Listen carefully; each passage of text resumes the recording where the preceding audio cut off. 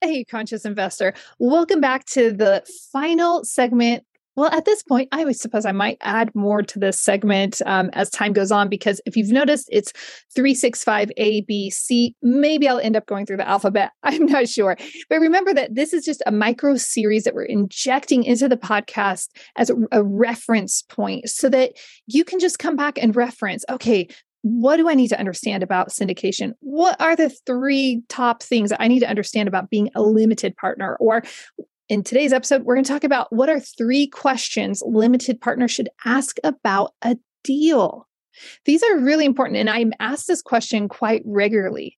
And before I dive into this, I'm actually going to share, before I get to the three questions, okay, which have to do with the strategy, which have to do with the experience, and which have to do about the returns. Before I dive into that, I want to share with you a lot of the legwork, not like this is the legwork that the active partners are doing before they even present a deal to you.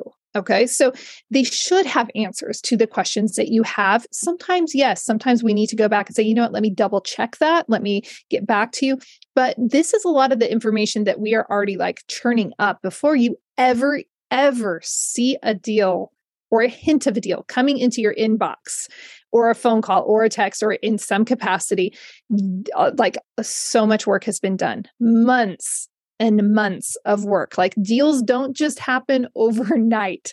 Deals come about through a long process that we have to go through. And so due diligence and research are absolutely incredibly important when it comes to apartment syndication. In a previous episode on this micro series, we were talking about location. Like, why would a property lose money? Why would they lose residents? Why would their vacancy go down? Right. And so doing the due diligence and the research is so critical and important to a deal running smoothly and successfully. Okay. So researching the property, researching the market, researching the management team to make sure that everything is aligned to create a strong and powerful investment opportunity. In that process, we are looking at all of the financials of the property. We call it a T12. That stands for a trailing 12. That simply means that we're looking at all of the financial transactions that have taken place over the last year. I mean, think about this. It's basically like it's an audit of what is going on with this business. Because remember, when we're investing in an apartment complex, we're actually purchasing a business. It's a fully functioning operational business, and that is what we're buying. So we need to understand, what is the health of this business? What are the financials for the last 12 months? What is the rent roll? We're looking at who's paying on time, who's delinquent, who's up for eviction right now, whose rents are really low. Have they been raising rents at all over the last few years? We want to look at the operating expenses. And again, location. We need to know, is there a demand for apartment residents in this? Maybe this is a place where everybody wants to have, huge mansions, and having an apartment complex is weird, and we don't need that here. People are not going to want it.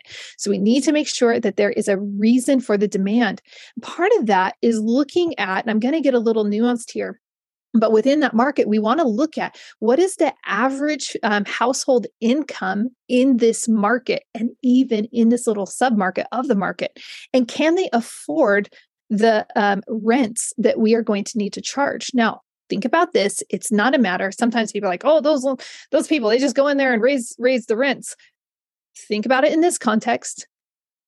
It's being purchased at a substantially higher amount, more than likely, than it was initially purchased at. And so in order for the business plan to actually work out, the rents are going to have to be, raised, to make that float. Now, I am going to say that there is a caveat, and some people are putting in their underwriting, they are putting in, and I'm kind of jumping ahead on myself, but I'm just going to go down the rabbit hole now. And that is that we need to look at what is going on with the rents. Are the rents on the rise? And what is the trend of those rents? However, we must be extremely cautious. For the last few years, rents have been just skyrocketing, and people have just been underwriting and saying like, oh, well, rents are going to just keep going through the roof. It's going to be great. And it's like, rents go down also. I have been saying that for the last few years, like just a reminder, rents go up and down. So it's really critical to understand, like, are you just banking on the rents going up at these exorbitant rates? Or is this an actual reasonable expectation that maintains and trends with what is taking place with the economy and with inflation and such, right?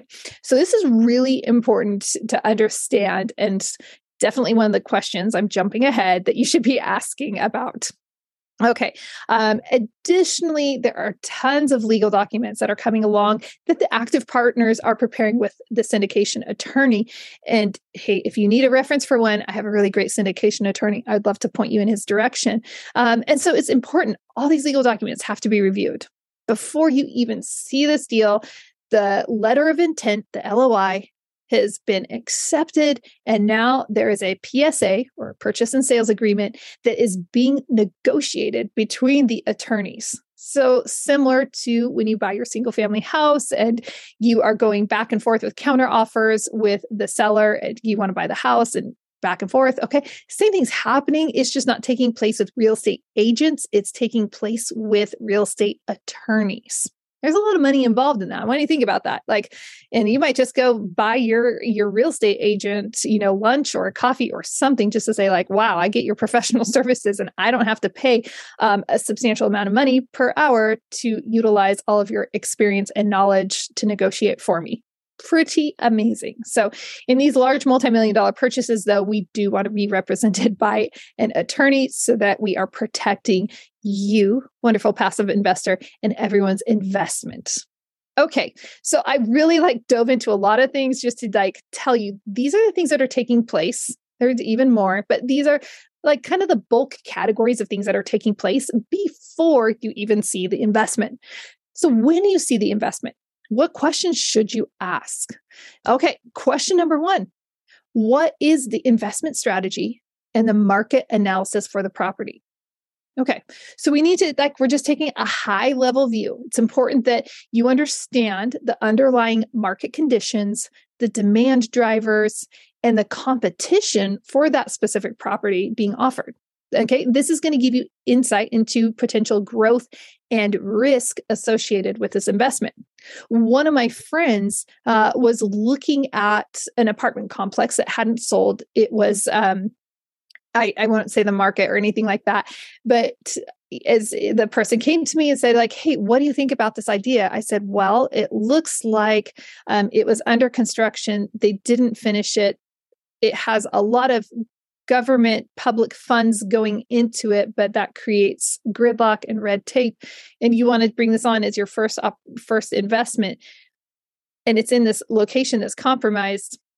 Didn't really seem like all the risk and reward was there at all. Okay. So we're really looking at what is this market?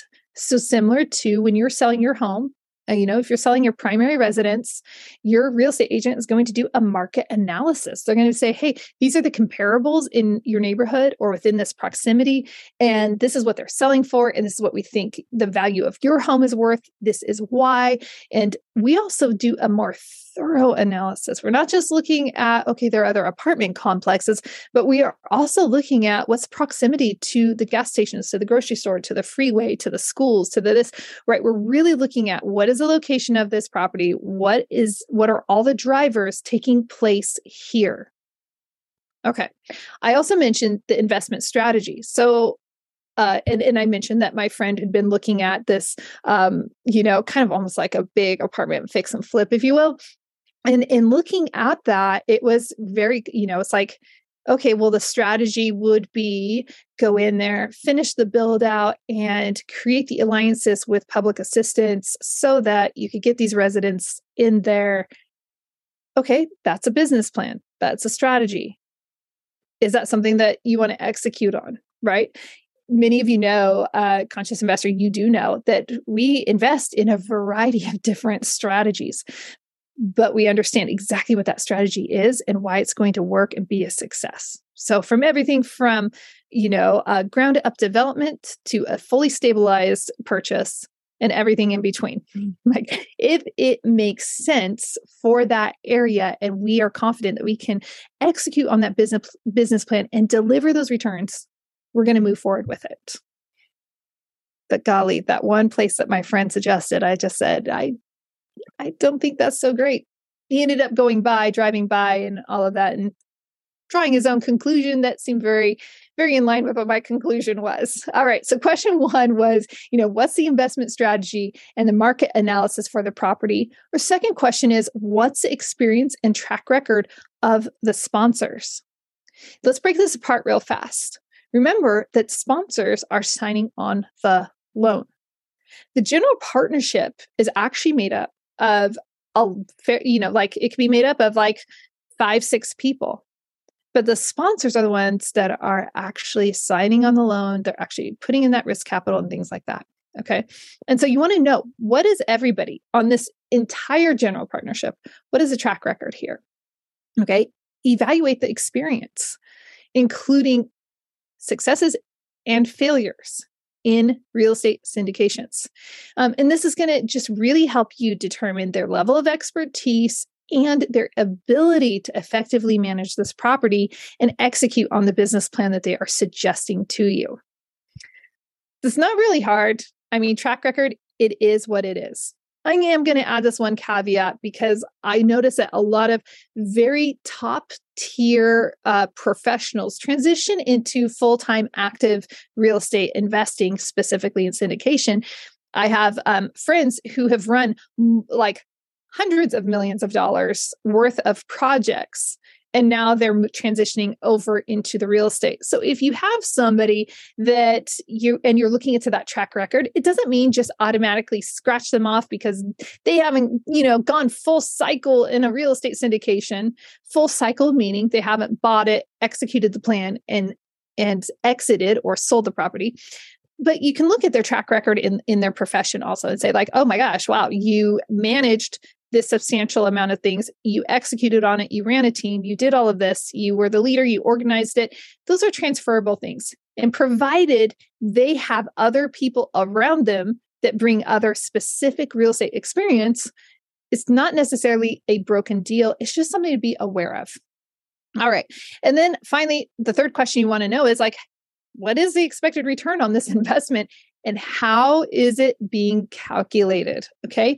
You need to be clear about the methods being used to calculate your returns. And this is going to allow you to make a very informed decision so that you can compare these returns on this offering to another offering. Okay. It's also important to understand the different risks and how they could impact the returns on the investment. So ground up development, that it has a substantial risk threshold to it.